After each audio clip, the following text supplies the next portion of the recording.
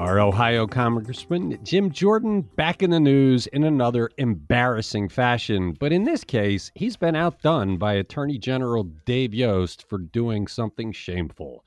It's Today in Ohio, the news podcast discussion from Cleveland.com and The Plain Dealer. I'm Chris Quinn. I am here with Laura Johnston, Lisa Garvin, and Courtney Astolfi. And I don't think the outrage factor could be much higher than we have with this story. Let's dig right in. So it turns out that despite the skepticism in some quarters, including Dave Yost, our attorney general, a 10-year-old girl was raped and impregnated and forced to go to Indiana for her abortion because of Ohio's heartbeat law. Lisa, set the stage for this. I think everybody's going to want to venture in with some thoughts. Yes, it really kind of had a lot of dissembling going on after this came out. But 27-year-old Gershon Fuentes was arrested on Tuesday for child rape. He's jailed on a $2 million bond, and he faces life in prison if he's convicted. So what happened was the Columbus police were alerted to this case by the Franklin County Child Services group, and this is according to the Columbus Dispatch reporting. So he admitted to police that he raped this 10-year-old girl twice. The girl told police about it, and then they got a DNA swab, after which Fuentes confessed. So she, because she could not have an abortion here in Ohio, she had one June 30th in Indianapolis. And the story originally came to us through reporting by the Indianapolis Star, but then people started questioning the veracity of the story. They were trying to, find out who the source was. It was a doctor who performed the abortion there in Indiana. So finally, the story was verified, but not before a whole bunch of people jumped on the bandwagon and were very skeptical of the story after President Joe Biden mentioned it in a recent speech. So Dave Yost actually was quoted on Fox News. He defended his original statement in that he did not believe, he didn't hear a whisper about this case, and he figured he would have heard about it. But then he did a 180 and sent out a statement that said, quote, "My heart aches for the pain suffered by this young child." And he was grateful to the Columbus Police Department in getting a confession and getting a rapist off the street. So they totally turned it around and, he didn't even talk about the victim in his little statement. He just said, well, we got a rapist off the street, but that wasn't what he was saying just a couple days before. And well, he ended up doubling down further, standing by everything he had said earlier, and including what he had said earlier was every day that goes by, this becomes more of a fiction. And look, here's the thing. This became, as soon as Biden mentioned it, it created the Republican divide. So I started getting emails from people saying, this stinks. And what their implication is 10-year-olds don't get pregnant. And so we had started to do a story because it actually happens with a regularity that is alarming. The county prosecutor in Cuyahoga County is often prosecuting men for raping children that young who ultimately get pregnant, and then the pregnancy is ended. Dave Yost, instead of calling around to say, hey, is there a case? He just grandstanded and said, yeah, well, I'm not hearing anything. I'm not getting a sniff of it. What did he do to find out before the guy who's supposed to represent the victims of the state, the highest ranking law enforcement officer, went out and said, this little girl's crime didn't happen? What will that girl be thinking for the rest of her life when the top law enforcement official of Ohio negated what she had gone through? Jim Jordan did the same thing. He called it a lie. But, Jim Jordan's kind of stupid. So he's always going to take the cheap way because he's not a thoughtful guy. Yost is a smart guy, so it makes what he did even worse. Yeah. And I guess he had talked to the USA Today Ohio Bureau, in which he said that the story was more likely than not a fabrication. So that's when he doubled down. But once Fuentes got arrested, everybody changed their tune really quickly. And Jim Jordan had a tweet up. He had tweeted a Washington Examiner story in which Yost was quoted that he said there was no evidence of a rape. And he said, another lie. Anyone surprised? Well, that tweet disappeared yesterday. I know, but think about this. You've got a 10-year-old that's raped twice. The guy's admitted to it twice. and impregnated. 10 years old. Think about what life is like when you're 10. You know, you're in third, fourth, fifth grade. You're running around with your friends. I mean, you are not in any way close to being an adult. And she's got this traumatizing thing where she goes to Indiana.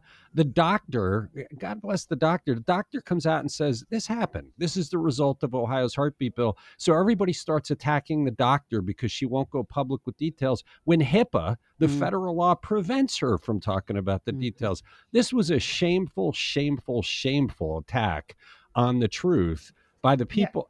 Look, a congressman and the attorney general basically said, hey, 10-year-old girl, you're fictional. Your crime didn't happen. And I think it's partly because of the abortion, right? That is obviously a super political issue, but implying another lie, what Jim Jordan said, basically is like the mainstream media is not being fair here. They're totally against this development, and therefore nothing they report on is right. I mean, it's an attack against the media as well as the truth, as well as, the whole controversy about abortion. How do you look yourself in the mirror in the morning after you do that? I mean, and to put out a release, like Lisa said, well, we got a rapist off the street. Dave Yost didn't do anything to get a rapist off the street. He didn't do anything to even investigate whether it was real. He just got his moment in the sun going, ha ha ha, my lab hasn't been contacted. I don't have a whiff of this. It's shameful. What you said about a 10-year-old and the age they are, and my kids are 9 and 11, right? So I know plenty of 10-year-olds, and they are kids. They're not teenagers. They have no idea. It is just absolutely mortifying and so disgusting, and just it makes your blood boil, right? Which is why there was so much fear to tamp this down, because no one wants to think about the implications of a 10-year-old getting pregnant, because it's just so absurd and heartbreaking. And I think that's why there was so much energy put into saying this doesn't happen, so we don't have to think about it. Well, and they could have not said anything. The right thing to do would be to wait. Look, our editorial board talked about this on Monday, what we would say. And our consensus was we need to wait and see what the facts are. Meanwhile, we were doing a separate story of how prevalent this actually is apart from this case. But we had the sagacity to say, wait, we don't know all the facts yet. Let's see. But Jim Jordan and Dave Yost rushed onto the national media to harumph, and God, it's just awful. Courtney. Yeah, no, I mean, I just want to zero in on kind of what you brought up earlier, Chris. This is the top prosecutor in the state dismissing one of the youngest, most vulnerable, horrifically violated victims, like a little baby 10-year-old. Like, how can he not lose credibility? He's supposed to be the top law enforcement officer in the state. It's shameful he's dismissing the most vulnerable victims. But I think also when we talk about them casting doubt on the veracity of this story, like, they kind of have to. This is what the party of pro-life wanted. They wanted that 10-year-old to be forced into pregnancy, and to try and hide that gross kind of truth by just lying and saying this isn't a thing and doesn't happen. I guess it kind of makes sense that that's their move. They supported this. We're going to go talk to victim advocates and rape crisis counselors about how victims of these crimes feel when law enforcement negates their experience. It just, the psychological damage. You've already been raped. You've already been put into a horrible situation. And then to have the people who are supposed to represent you, a congressman and an attorney general, negate it. What does that mean? So look for more stories in the future. This was an ugly day for Ohio. It's Today in Ohio. The new Franklin County Jail officially well, I guess it didn't officially open Wednesday. We got a big tour of it Wednesday. I was a day off in our discussion on Tuesday. Are there any lessons in the experience there for Cuyahoga County, which has stumbled so badly in its jail planning, Courtney? It sure seems like it, right? So this Franklin County facility is going to replace a jail built in the 1960s that was in downtown Columbus. It's going to have about 1,300 beds for inmates, and it's located kind of on the fringe of town along the outer belt. So it's about 15 minutes from like downtown in the courthouse that way. But when we talk about modern jailing and reflecting modern practices in our jails. It seems like this Franklin County fits the bill for everything I've learned about modern jailing. So as Andrew Tobias learned yesterday when he went on a tour of this facility, it's 2 stories. It's not a big skyscraper jail like Cuyahoga County's current one. It allows for direct supervision of inmates, which, the new school of thought there is that's much safer than locking people up and not having a guard actively in the room with them. The new school of thought is that guards keeping an eye on inmates prevents things better, like fights and suicides and contraband use and that kind of a thing. There's lots of sunlight, windows. In one part of the jail, there's an opportunity to open a window and let in fresh air. And it seems so simple to us, but these are little quality of life things that go into, the thought is reducing tension, not having people feel completely like they're locked up like animals and treating them with a little bit of dignity, fresh air, sunlight, those kinds of things. And, there's also some very important structural things that are baked into this jail, Andrew reported. One of them is dedicated mental health wings. Here in Cuyahoga County, our mental health capacity in the jail, even though it's considered one of the biggest mental health facilities in the state just because of how many people are in there with those kinds of issues, paltry, small, dark areas for our mental health treatment here in Cuyahoga. This really dedicates space to that. It also allows for basically medical care and other programming such as, I would assume religious intervention or classes, different things like that within the living area itself. So inmates have freer reign and freer access to maybe get checked out by a nurse or something. And then one thing I also think is important here is there's a central booking area. And Cuyahoga County's been eyeing this for a while. Nothing's come to fruition yet. This would be part of plans for a new built jail here in Cuyahoga County, which it's a better way to process people in, hook them up with the resources they need. They have access to phones free access to phones so they can call as many people as they want to get bail and to get that out of there and reduce the population, which is generally needed in big urban jails. There's an amnesty box where they can dump drugs in before they go in, no questions asked. So that maybe reduces the chance of illegal drugs getting into the facility. So it's got all these fun, neat, cutting edge things. And in Cuyahoga County, this is what we're looking at if we do build a new facility. But jail planners argue a lot of these things, much of this quality of life and modern approach to corrections would not be available if we renovate the current skyscraper jail because of its function and its shape. So we're missing one key element of this. They didn't build it on a site that was so toxic the state wouldn't build a prison on it years before, which is what Cuyahoga County wants to do. They took it way out of town to a very safe place, figuring they will transport people into the downtown courthouse for their hearings, which is something that works really well with big jails in places like Arizona and Orlando, Florida.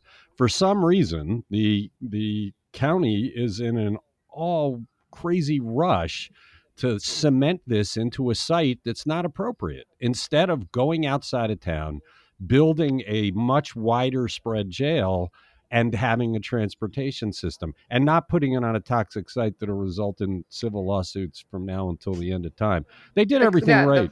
The Franklin jail is on a former dairy farm. Right, so so it's manure. Definitely green space. And they did say that with the pandemic, they learned to do so much more with video conferencing.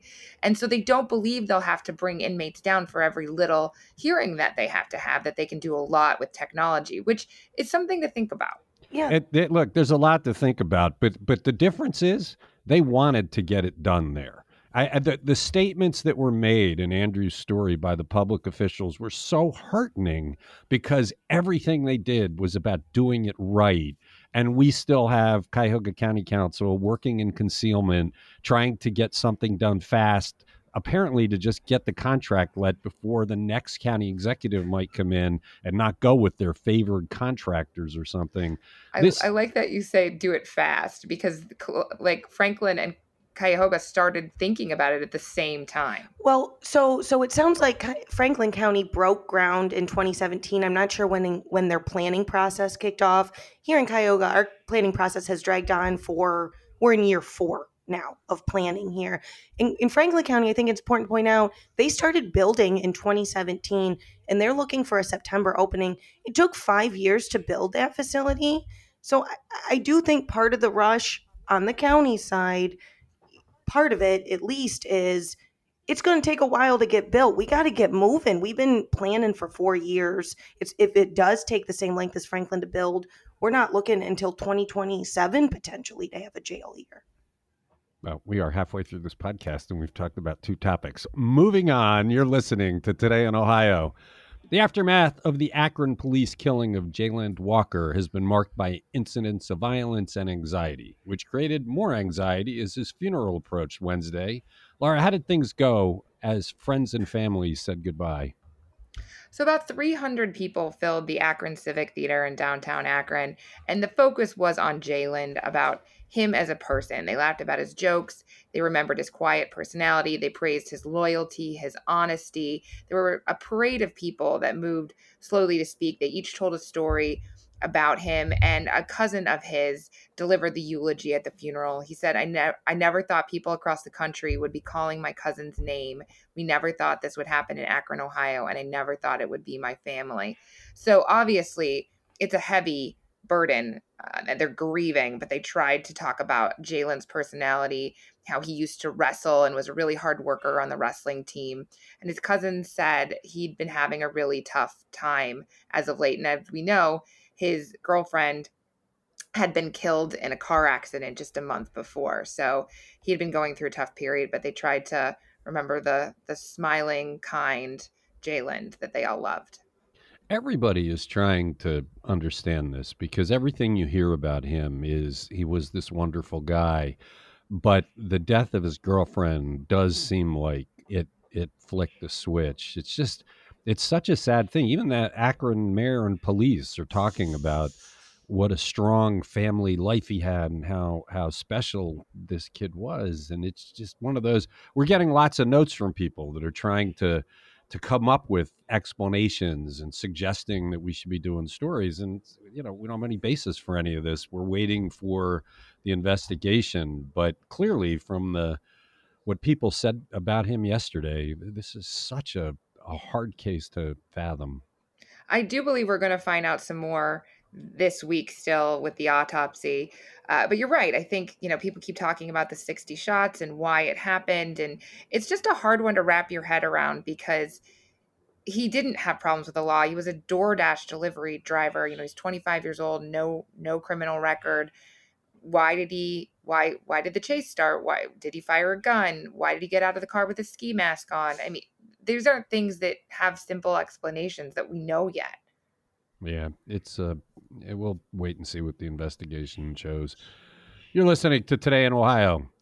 How many times have we heard this before? Is there good news for those hoping for redevelopment of the long vacant Warner and Swayze building, one of the most prominent buildings in Cleveland? It's near Carnegie Avenue and East 55th Street. And what about some other brownfields near there, Lisa? Yeah, so there are 4 tracts of land in that immediate area, 55th and Carnegie, that are going to get some money from the state brownfield remediation program. So the Warner Swayze building, it's an early 20th century building that used to be an old factory for planes, ships, tanks, and guns. They're getting $1.4 million from the program. The building is city-owned, but a Philadelphia-based developer, Penrose, will convert the Warner Swayze building into 140 affordable apartments and commercial space. And this money will help provide gap financing for this project, which will be $60 million overall. There are 3 other recipients of brownfield grants in that immediate area, just east of the Warner Swayze building along Carnegie. The old Accurate Plating Factory is getting $2.1 million. They hope to turn that into an electric motorcycle plant. That's the land company that wants to do that after they get sign off from the EPA after it's cleaned up. There is a site almost contiguous at 2175 Ashland Road. They're getting $287,000 to assess contamination at the former site of the East Cleveland Railroad Powerhouse and the Cleveland Ice Machine Company. And also 2295 East 55th. That's the former Goodwill building. They want to turn that into a poultry processing plant by early 2024. The Warner Swayze building is the one that everybody focuses on because if you drive down Carnegie or 55th, which pretty much everybody does at some point, it's huge and it's looming and it's been graffiti covered and run down for decades now. To turn that corner into something would be a major step forward for Midtown. We keep talking about the Midtown Renaissance, but as long as that building sits vacant and rotting, the Renaissance doesn't seem like you can really say it's robust. Well, I'm shocked that they're going to renovate it. I honestly thought that they were going to knock it down, but no, they want to turn it into apartment, which is laudable, but yeah, that's going to be quite a job, a $60 million project. Yeah, they put it on the historic register not that long ago. You're listening to Today in Ohio. What's the most frequent reason that OSHA cites workplaces for breaking the rules on employee safety? Courtney, this is kind of a lark, but it's an interesting lark. Yeah, reporter Zachary Smith kind of dove in and showed us what the workplace problems were in 2021 according to OSHA, and thought it was kind of fun to get a view of this. So the worst violation is workplaces not providing adequate fall protection. Employees falling down on the job, potentially causing injuries and those kinds of things. OSHA generally in 2021 cited about 5,300 different places with that kind of a violation. But there's a lot of other common ones here Zach listed. There's companies failing to provide proper respiratory protection, issues with ladders and scaffolding at businesses. And then, there's some minor stuff like not having the proper little symbols that denote whether a material is hazardous or poisonous, and not having the proper like eye and face protection and those kinds of things. So falling down is the biggest problem. You would think that it would be something else, but it's almost the old Chevy Chase way. You're just falling down is the big problem for OSHA. Yeah, by far. Some of the lower ones on the list only racked up 1,000 or 2, but this is about 5,000 violations for falling. Okay, you're listening to Today in Ohio. Here's one you don't see every day. A Cleveland police officer is sued for using excessive force for a shooting of his partner. Laura, how did that happen? This is a crazy, crazy case that we're writing about, that Jennifer Kilnap filed this lawsuit accusing the city and police officials of lying about the circumstances surrounding the shooting, wrongfully charging the man the police arrested, and failing to properly train new officers. Her partner was a then rookie named Bailey Gannon. He never faced any discipline for this July 20th, 2020 shooting. So this was in federal court in Cleveland, and Adam Faris reported it. So basically, they were at a boarding house on East 81st Street. A woman called police reporting a man was acting strange and fired a bullet into the floor. The man was inside the bathroom with the door closed. So police originally said the shooting was an ambush, that the police showed up. The man fired at Officer Kilnap as soon as they opened the door. He was charged with attempted murder. But the lawsuit says homicide investigators began to suspect that the same day that Gannon, her partner, might have shot her. And that's where the crime scene analysis basically finds out that they walked up to the bathroom door. That Gannon never announced his presence as a police officer, never asked the man to come out of the room. And then he opened the door. There was a gun in the hand. He took cover behind a wall, ran down the stairs, screaming while firing the gun over his head. And that's what hit his partner. Yeah, it's amazing to me. He sees a guy with a gun. Here's a police officer. And he runs Doesn't away. announce himself as a police officer. Runs away, firing discriminately over his head. They charge this guy with doing it. The whole thing is ridiculous. And the one officer who gets disciplined in this is the one who got shot. Yes, for failing to turn on her body cam. Because if maybe she had her body cam on, she could prove all of this happened more easily. But by the way, Gannon's father is a Cleveland police supervisor. And the lawsuit says he lied to investigators. He was never disciplined. And that 3 months later, his supervisor gave him high marks for performance and said the shooting was a, quote, minor setback. Obviously, this is all according to the lawsuit. But this, you just got to wonder, like, who are we hiring? And what is the training like? Yeah, it's a wacky story. Check it out. It's on cleveland.com. You're listening to Today in Ohio. What more do we know about Craig Inciardi, the Rock Hall curator and director of acquisitions, who was accused of plotting to sell purloined Eagles lyrics and notes. Lisa, we said we would be doing more on this, and we talked about it yesterday, and Troy Smith delivered almost as soon as we published the podcast. Craig Inciardi is like instrumental in the establishment and the curating of the Rock Hall of Fame. He's been with the Rock Hall. He's been a curator and director of acquisition since 1995 when it opened. So this is a huge fall from grace. He also was credited with creating and curating some of the high-profile exhibits in the Rock Hall. He also curated venues in New York and Japan, which are both now closed. Those were going to be like satellite rock halls, but neither of them lasted very long. And before joining the Rock Hall, Inciardi worked for Sotheby's Auction House. He, for about 3 years, assembled rock memorabilia auctions for the auction house. Interesting that the papers that were stolen were nearly sold to Sotheby's. Inciardi was charged in Manhattan court on Tuesday. The manuscript in question, we found out, was 100 pages of lyrics and notes from Don Henley, or Glenn Fry, either or. And these were from the 1970s. It's believed they were stolen by a writer who was doing the book on the Eagles. This writer is not named in the indictment. So these papers were sold to Glenn Horowitz, one of the other 3 indicted, and then he sold the papers to Inciardi and Edward Kaczynski. So Inciardi has been suspended from his job at the New York-based Rock Hall Foundation. Apparently, Don Henley, one of the Eagles founders, heard about this, and he filed a police report after telling Inciardi that, hey, you've got stolen papers. Apparently, allegedly, they still tried to sell these papers to an auction house, even though they knew they were stolen. Yeah, we were in the newsroom yesterday, and I was talking to Troy Smith, who covers the Rock Hall, and that's what he marveled at. It's Don Henley calls you and says, hey, those are mine, and they were stolen. And you don't take care of that, and you keep trying to sell what you now know are stolen notes. That's automatically a crime. You're in possession of stolen goods. You would think that before you would continue down the road of selling them, you would do a little bit more work to do it. I bet that they were in deep on what they had bought them for and were just trying to get their money back. But pretty bad. And Troy also detailed all of the different exhibits he had been involved in, because he's still an employee of the Rock Hall, even though he's based out of New York now. He's on the Rock Hall payroll, and he's been a major factor. So that's a shocking story to come out of the one feature of Cleveland that is unique and no one else in the world has it. It's our special museum. You're listening to Today in Ohio. How long might Ohioans go without having a leader for the state school board? Laura?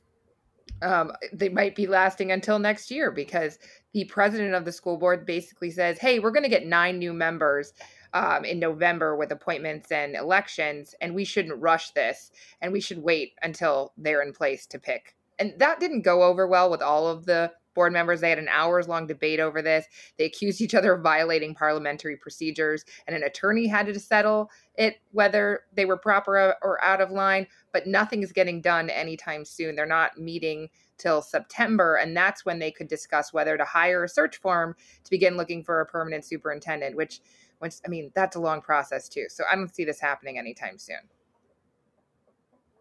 There is a certain sense to this, though, because the president's right. There are going to be a bunch of members. So you could start this process, get it almost done, and then have a new majority say, no, let's start over. I'm not sure there's a better path.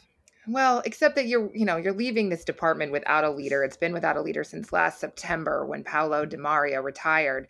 Although they did intend to vote on their second choice this week. They plan to, because remember, obviously their first choice was Steve Dakin. He was the former vice president of the board, resigned amid ethics questions because he had overseen the process, quit his job on the board, and then applied for the job within days. And that is ethically dubious and could have been charged with something we don't know. But so they were intending to vote on their second choice. This is a guy named Larry Hook, a finalist who had previously warned about the teaching of systemic racism and sexism in written materials he had submitted to the board with his application. It was unclear if he had enough votes, but too bad, he got a different job, and so he's not interested anymore. Okay, you're listening to Today in Ohio. That's it for Thursday. Come on back Friday. We'll be talking about the week of news. I'm Chris Quinn. Thank you, Laura. Thank you, Courtney. Thank you, Lisa. Thank you, everybody who listens.